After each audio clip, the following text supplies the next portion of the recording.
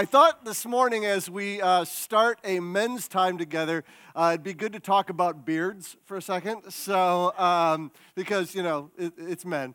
And so I've noticed with a beard of this particular length, there is a fine line between hipster and homeless, between prophet and prospector. And that line is how well you keep it trimmed. And so I got here yesterday and realized I left my razor at home. Now, you might think I don't need a razor, but I just need to keep this just to keep that fine line. So I went down into the lanes yesterday, and I went into a store, and I asked the guy, I said, I'd like to buy the cheapest razor you have, because I left mine at home.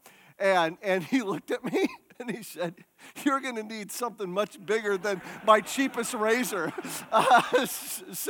But today, we are going to spend some time as we're launching into this men's series this year, talking about a man with an iconic beard, Moses. And of course, that's not Moses, because Moses was married to a black woman. So clearly not Moses. That's Joel. But this is Moses here. It's actually not Moses. That's Charlton Heston. But we didn't have a photograph of Moses. Now we're going to start today talking about Moses because of how Moses is such an iconic fixture in Scripture. In fact, if you walked up to somebody and asked them on the street to name somebody from the Bible, hopefully Jesus would come up. But if Jesus didn't, I almost guarantee one of the first persons that people would bring up is Moses. And Moses would make sense. Moses in the Old Testament gets 767 shout-outs. In the Old Testament. In the New Testament, he gets 79 shout-outs, which is not too shabby. For the New Testament, Moses wrote the first 5 books of the Bible. He's the guy that God handed the law to on Mount Sinai. He is the guy that God used to set his people free from Egypt. He's the guy that God used to part the Red Sea. So this is an iconic figure, right? And the big question for me is, why Moses? Why did God pick Moses to do all this stuff? Let me say it a different way. What is so special about Moses? Why Moses? To get to Moses, you got to start earlier, and you got to start all the way at the beginning of the Bible in Genesis, where God creates everything. Out of nothing, He creates everything, and it's perfect. And then sin enters this world that is perfect and corrupts. And so sin is any failure that we have to reflect the image of God in our nature, our attitude, or our action. And that just infects all of the world. And so God, out of all of the world, picks this random dude by the name of Abraham and says to Abraham, I just pick you. And I pick you to get land, descendants, and blessing unconditionally. And through you and your offspring, the entire world is going to be blessed. And so at the end of Genesis, we land with the nation of Israel that came from Abraham being enslaved in Egypt. And that's where we meet Moses. And so if you have your Bibles, you can flip or tap your way, swipe your way over to Exodus, or you could just look on the screens. We're going to work our way through Exodus and ask ourselves the question, what is so special about Moses? Starting in Exodus 1, verse 7, it says this. It says, but the people of Israel were fruitful and increased greatly. They multiplied and grew exceedingly strong, so that the land was filled with them. Now the context of this passage is slavery. Egypt has enslaved Israel, and yet even in the context of being enslaved, they are multiplying greatly. They are increasing greatly in the land. They are being fruitful and multiplying, the only command in Scripture that we ever consistently obey, right? And so they are consistently growing and being fruitful and multiplying. And if you know anything about world history, you know that if you have an insecure leader in any land, and within that land there is a group, a minority group that is growing and influencing, that insecure leader is going to freak out. And that's exactly what Egypt had. An insecure leader by the name of Pharaoh. And so this is what happened. It says, now there arose a new king over Egypt who did not know Joseph. And he said to his people, behold, the people of Israel are too many and too mighty for us. Come, let us deal shrewdly with them, lest they multiply. And if war breaks out, they join our enemies and fight against us and escape from the land. He's like, we have got this free labor force here of the Israelites in Egypt, and we don't want to lose them. We also don't want them to join forces with our enemies. We got to figure out a way to stamp this down and keep them from being fruitful, keep them from multiplying greatly. And so he tells his people, what I want you to do is turn the screws, right? I want you to tighten the clamps. I want them to be so busy being our slaves that they don't have time to increase greatly, to multiply, to be fruitful. I want them to be tired every single day. I want you to make their lives absolutely miserable, make them work harder. Verse 12, but the more they were oppressed, the more they multiplied. And the more they spread abroad, and the Egyptians were in dread of the people of Israel. Now think about how crazy that is. They are in Egypt. Egypt has the upper hand. They are the masters. They are the ones in control. And yet they were in dread over their slaves. Isn't that crazy? They were in dread over their slaves. They were spooked. And one of the things you'll notice if you do a cursory glance through history is that this always happens with Israel. You can roll down through the pages of Scripture and you can see that the Assyrians and the Babylonians and the Romans and the Egyptians all oppressed Israel, and Israel continued to increase. In fact, if you go down through the pages of history, I found this site online that went through every generation since the time of Christ and how Israel was constantly oppressed even in this era. And yet, they still exist. Why? Let me ask you a different way. What's so special about Israel? So this king comes up with a new plan. He's like, these guys are continuing to flourish, and it doesn't matter how much we persecute them, they continue to multiply. He's like, we need a new plan, and this is his new plan. He tells the midwives, what I want you to do is every time a Hebrew baby is born, I want you to check out the sex of the baby when they're born, and if it's a boy, kill the baby on the way out of the womb, and that way we can slim down, get rid of the men, and that will slowly get rid of the Israelites. And so this is the way I want you to handle it, but the midwives categorically would not do this. We're just not going to do this. And I love what this is in verse 20 and 21. And just think about this for a second. Every time the babies are born, the midwives look at the baby and they're like, we can't kill this baby. And so they wouldn't. And so the Egyptians got angry and they said, why is it that we still see a whole bunch of baby boys running around? There's not supposed to be baby boys. And the midwife's response is, well, here's the deal. This is what it says in Scripture. It says, the deal is Hebrew women just have babies too fast. And by the time we get there, the kid's running around already. There's nothing we can do about this. And so they flat out lie. All right, so they lie, and this is what it says in verse 20. So God dealt well with the midwives. And the people multiplied and grew very strong, and because the midwives feared God, he gave them families because God is cool like that. Right? And so what happens is they continued to multiply. And in this context, the king's like, okay, I need a new plan. My first plan didn't work. Plan B didn't work. We got to have a new plan. And here's this new plan. Now, if a baby is born and it is a male, they are to be thrown into the river Nile.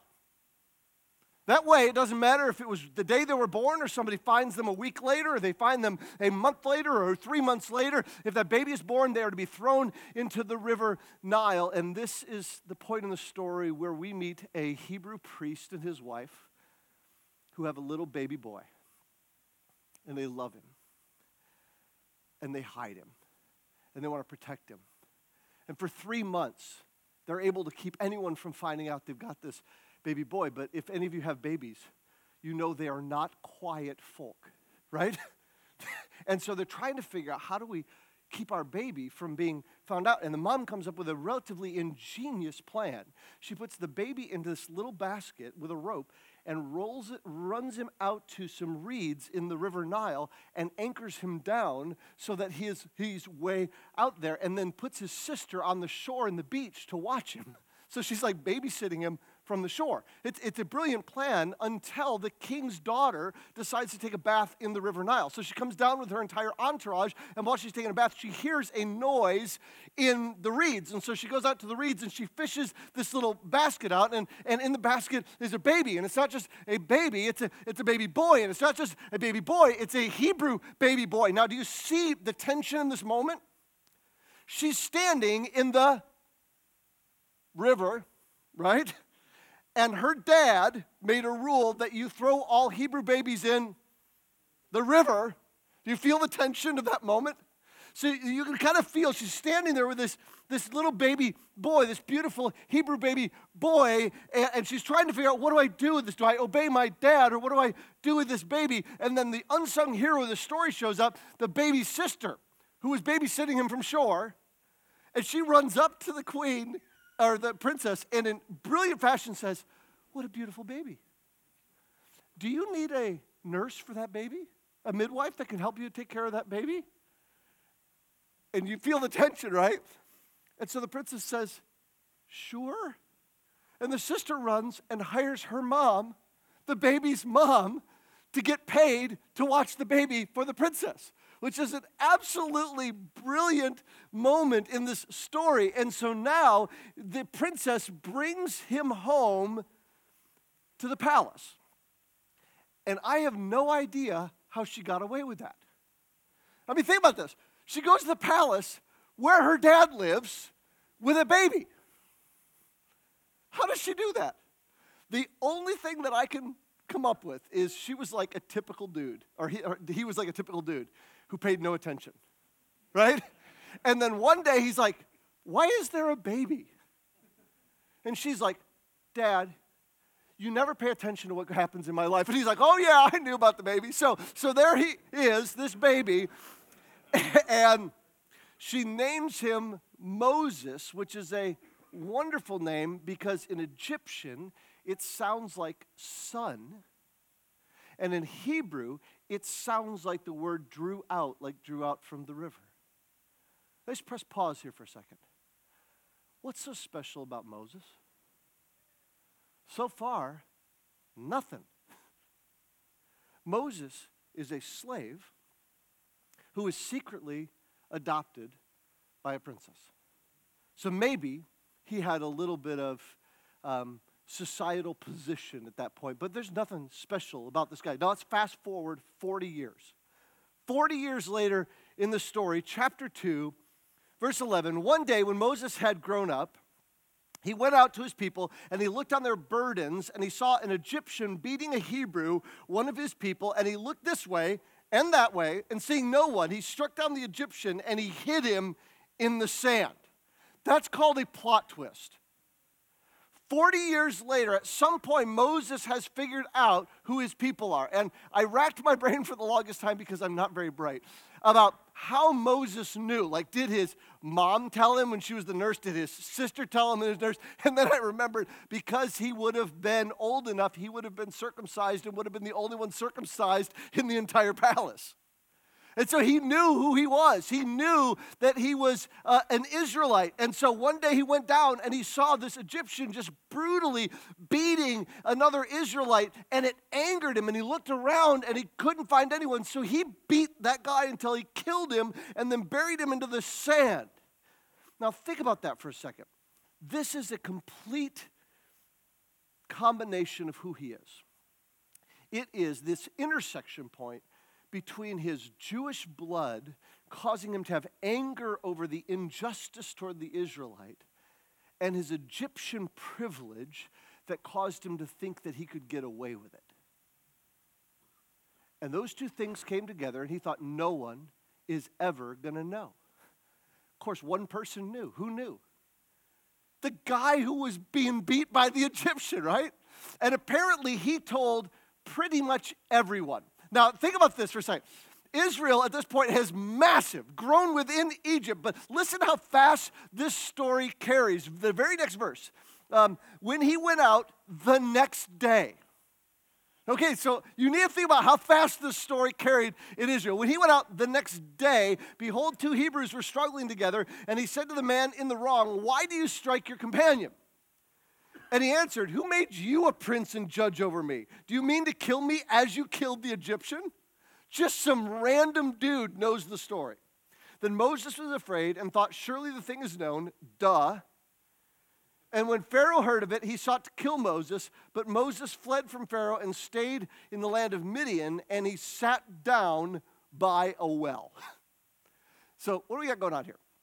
Now, Moses has exposed himself both as an Israelite and as the Pharaoh's grandson, and the insecure Pharaoh wants to kill him, so he runs away. He gets to Midian, which is kind of southeast of the land there. He sits down on a well. You can read the story when you get on. He meets this priest. He meets a priest's daughter, falls in love with the daughter, marries the daughter, and he starts a second career as a shepherd that he does for 40 years. Now, how old is Moses at this point? 80. Spent his first 40 years in the palace. He spends his next 40 years as a shepherd. This guy is now 80 years old, and what is so special about Moses? Nothing. He's an adopted slave. He's a murderer. He's a fugitive. He's a shepherd, and he's an old guy. There's just nothing uniquely special about Moses. During those many days, the king of Egypt died, and the people of Israel groaned because of their slavery and cried out for help, and their cry for rescue from slavery came to God, and God heard their groaning, and God remembered his covenant with Abraham, with Isaac, with Jacob. God saw the people of Israel, and God knew. Stop here for a second. God sees something. He sees suffering. He hears their cries, it says. It says he remembers his covenant. Now, that does not mean God forgot. When it says God remembers in Scripture, it means he calls to mind. He acts on a promise that he has made. And this is how he acts on it. If you've grown up in the church, if you've read the story, you know this story, and it's fantastic. Moses is walking along one day with his sheep, and he sees a bush. And the bush is burning, but the bush is not burning. And I think the literal translation in Hebrew was, what the? Right? He's just trying to figure. He's trying to figure out what's happening. So he goes to the side and he looks at this bush and he's like, this is totally weird. This thing is burning, but it's not burning. And then the bush says to him, hey, Moses. And if you read it, it's there in the verse. It says, Moses says it twice. Why? Because the first time the bush says, hey, Moses, he's like, what? Right? And so he's looking at the bush, and the bush says his name again, and it says, Moses, and he's like, yeah, bush? And the bush says, take your shoes off because you are the land that you are on is holy. Now look at chapter 6, 3, verse 6.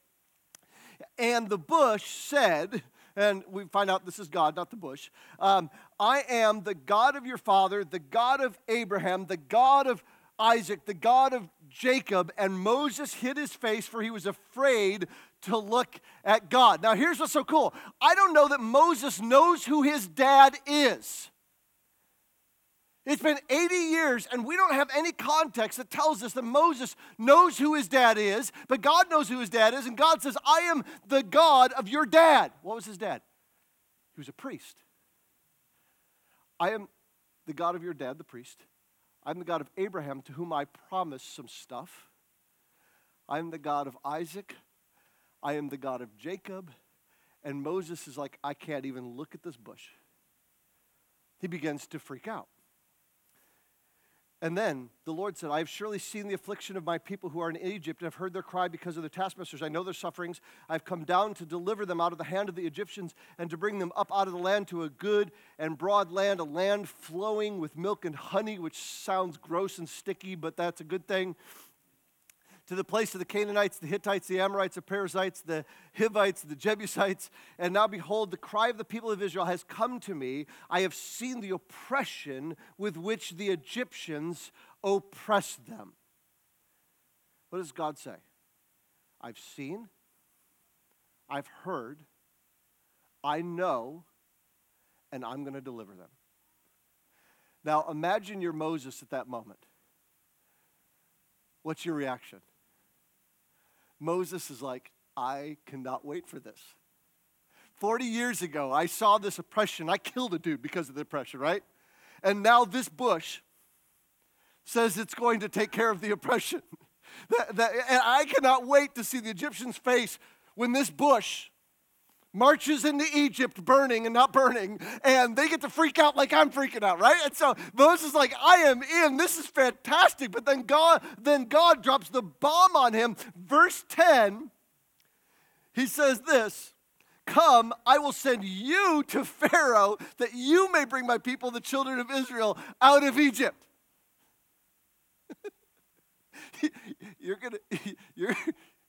Me? Like me, I'm an 80-year-old dude. I've been a shepherd for 40 years. Before that, I killed a guy. I hit him in the sand. Nobody likes me. The Egyptians don't like me. The Israelites don't like me. Not me. Like, it can't possibly be me. What is so special about me? And the rest of chapter 3 and the rest of chapter 4 is Moses trying to convince God why he is uniquely unqualified for the job. And I have to say, I agree with Moses. He is not qualified for this job. Verse 11, Moses said to God, who am I that I should go to Pharaoh and bring the children of Israel out of Egypt? And God said, I'll be with you. And this shall be the sign for you. You ready for the sign? I sent you. You don't need another sign. That's the whole sign. The sign is, I sent you, and when you have brought the people out of Egypt, you shall serve God on this mountain. Who am I to do this? It doesn't matter.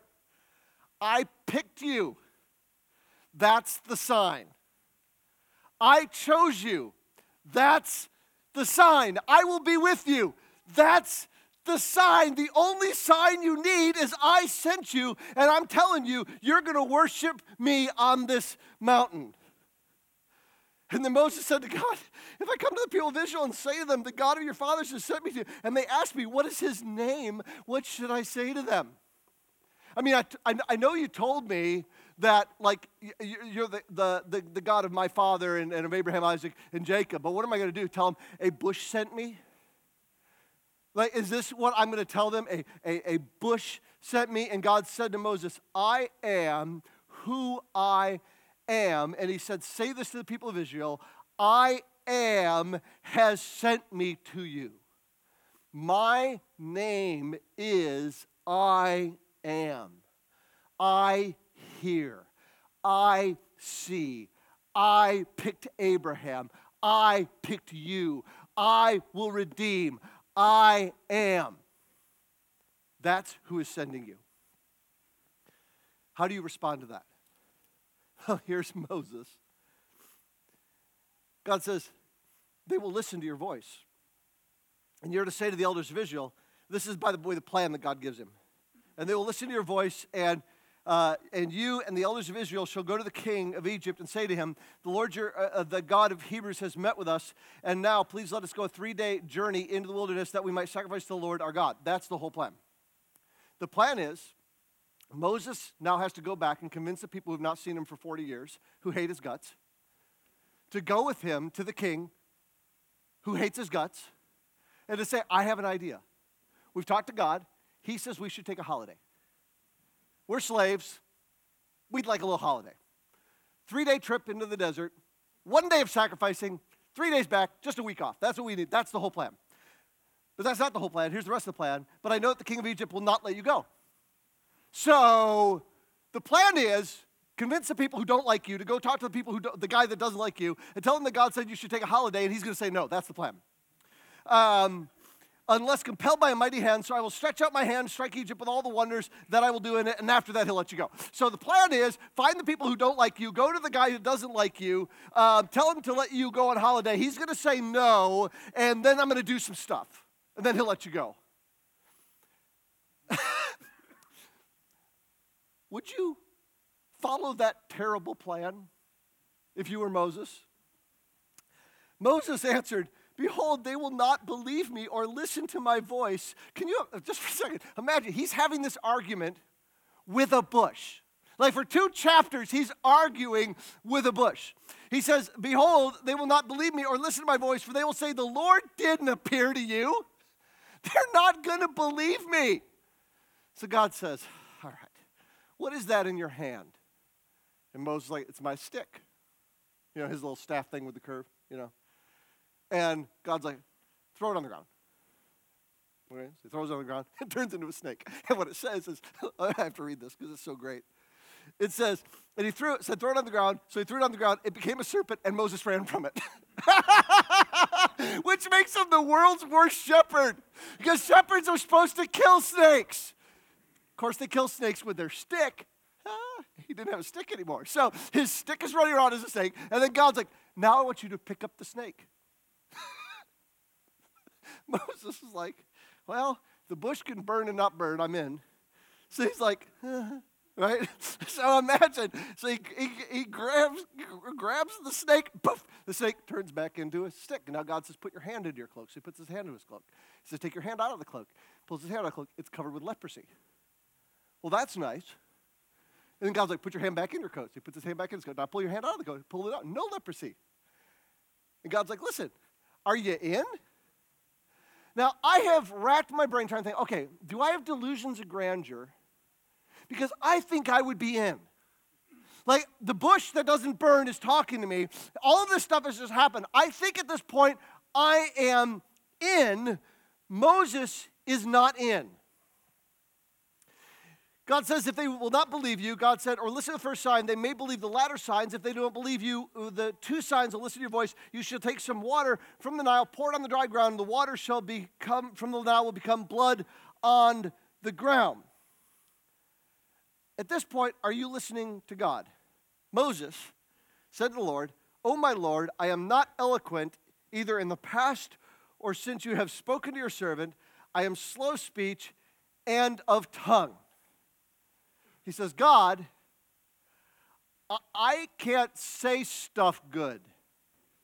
Before words, no use word good. Now no use word good either.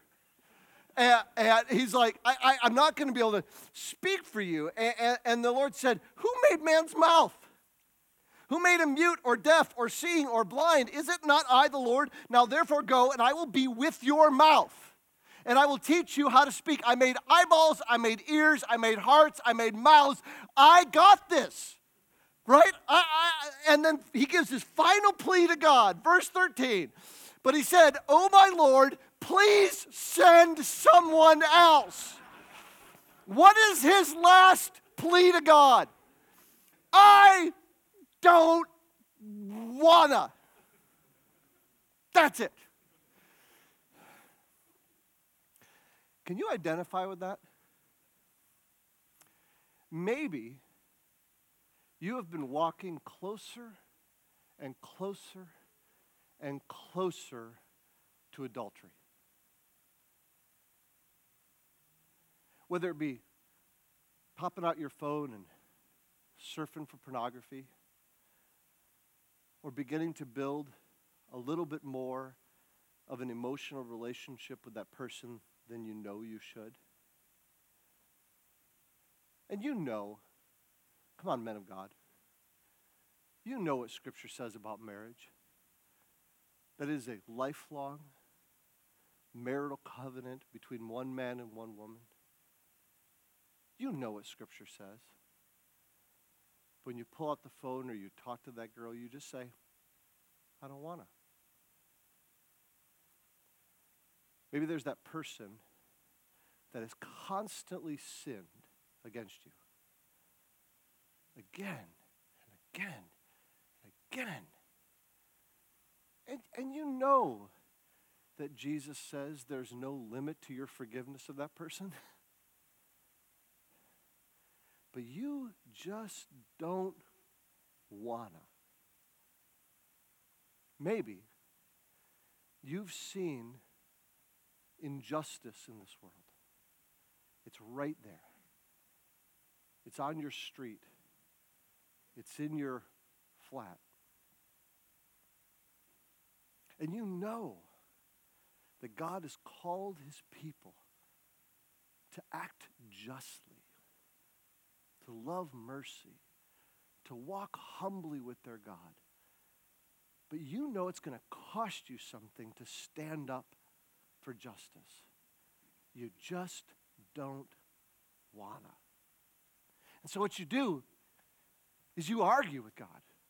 Over and over and over, you argue with God. And maybe you don't tell anyone you're arguing with God. Maybe it's behind the platitudes of worshiping from the outside, while your heart inside is corrupted and running far from God. But you argue with him over and over and over again till you just get to the point where you say to God, God, the bottom line is, I just don't wanna. God, will you please send somebody else to love my wife, to forgive this person, to stand against injustice? I don't wanna. What's so special about Moses? Nothing. He's just like you. He's just like me. And the anger of the Lord was kindled against Moses. And he said, is there not Aaron? Hey, look, it's your brother, the Levite. Now, I don't know if Moses has seen his brother in 80 years. God's like, look, it's your brother. I know that he can speak well. Behold, he's coming to meet you, and when he sees you, he will be glad in his heart, and you shall speak to him and put the words in his mouth, and I will be with your mouth and with his mouth, and will teach you both what to do. He shall speak for you to the people, and he shall be your mouth, and you shall be as God to him, which is like every brother's favorite verse. God said, I am to be like God to you. So, and take in your hand this staff with which you shall do the signs. Moses says, I don't wanna. And God says, you're gonna. Because I picked you. There's no other reason. I picked you. So you're gonna do it. And the rest of the book of Exodus is God doing what he said he was going to do through Moses, who doesn't want to do what God told him he was going to do, but he does it. I don't know about you, but the story of Moses is simultaneously encouraging and utterly discouraging. It's encouraging because I'm reminded that God picks nobodies like us, jacked up people who don't want to obey, and he does extraordinary things through us. I'm discouraged because I see myself in Moses. What's so special about Moses? I'm glad we have the New Testament because it tells us something that Exodus doesn't. In Hebrews 11, it says this: by faith, Moses, when he was born, was hidden for 3 months by his parents because they saw that the child was beautiful, and they were not afraid of the king's edict. By faith, Moses, when he was grown up, refused to be called the son of Pharaoh's daughter, choosing rather to be mistreated with the people of God than to enjoy the fleeting pleasures of sin. Hold on to that one. He considered the reproach of Christ, hold on to that one, greater wealth than the treasures of Egypt, for he was looking to the reward. By faith, he left Egypt, not afraid of the anger of the king, for he endured as seeing him who is invisible. By faith, he kept the Passover and sprinkled the blood so that the destroyer of the firstborn may not touch them. Moses' mom and his dad had faith. Moses had faith. Faith to give up his privilege to stand with the oppressed. Faith to lead Israel out of Egypt, faith to launch the first Passover feast. And who did he have faith in? That's the crazy thing. Verse 26, he considered the reproach of Christ. And I think a better translation actually says the reproach for the sake of Christ. He considered the reproach for the sake of Christ greater wealth than the treasures of Egypt, for he was looking to the reward. What is crazy is Moses was looking at Jesus. Without even knowing he was doing this. He knew that God was going to send a Messiah to save the world. He was looking forward to the seed of Abraham that would redeem the world, the offspring of Abraham, and he considered the reproach of that once future Messiah to be greater than the wealth of Egypt. He said, in all that I have, I would rather have Jesus. Jesus is better. When you're walking closer and closer and closer to adultery, Jesus is better. When you don't want to forgive, because you're just so tired of forgiving that person for the same thing, Jesus is better.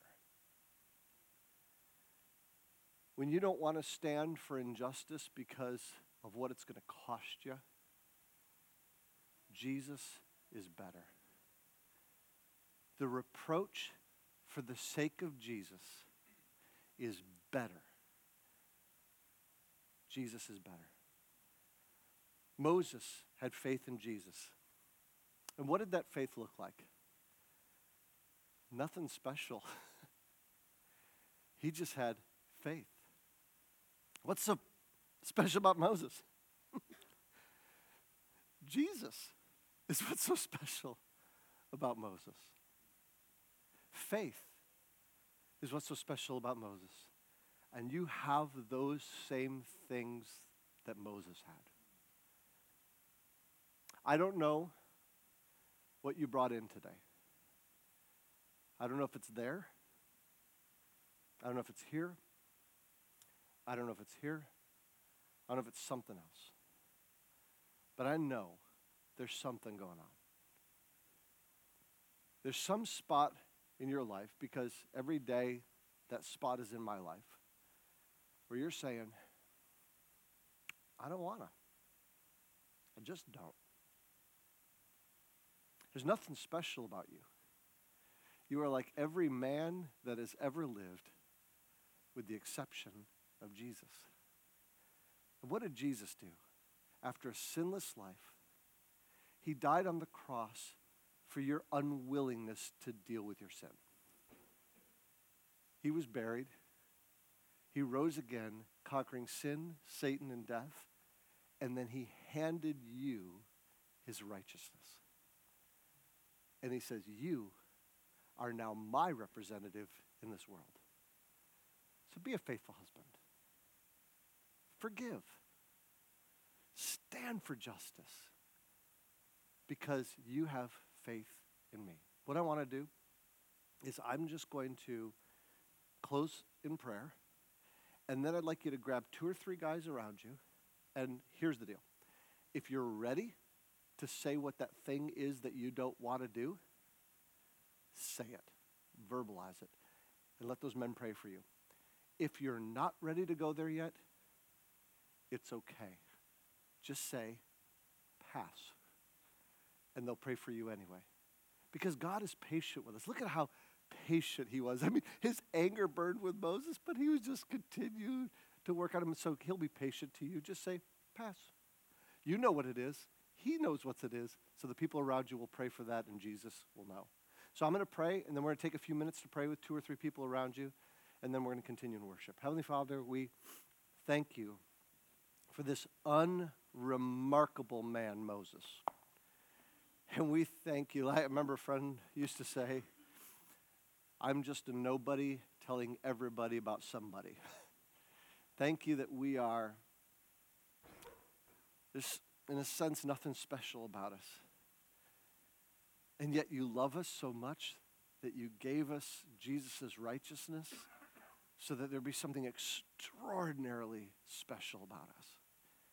And so we just pray that we would have faith, the faith of Moses and his parents, the faith of Abraham and Isaac and Jacob, the faith to do those difficult things, to say no to the fleeting pleasure of sin so that we may say yes to Jesus.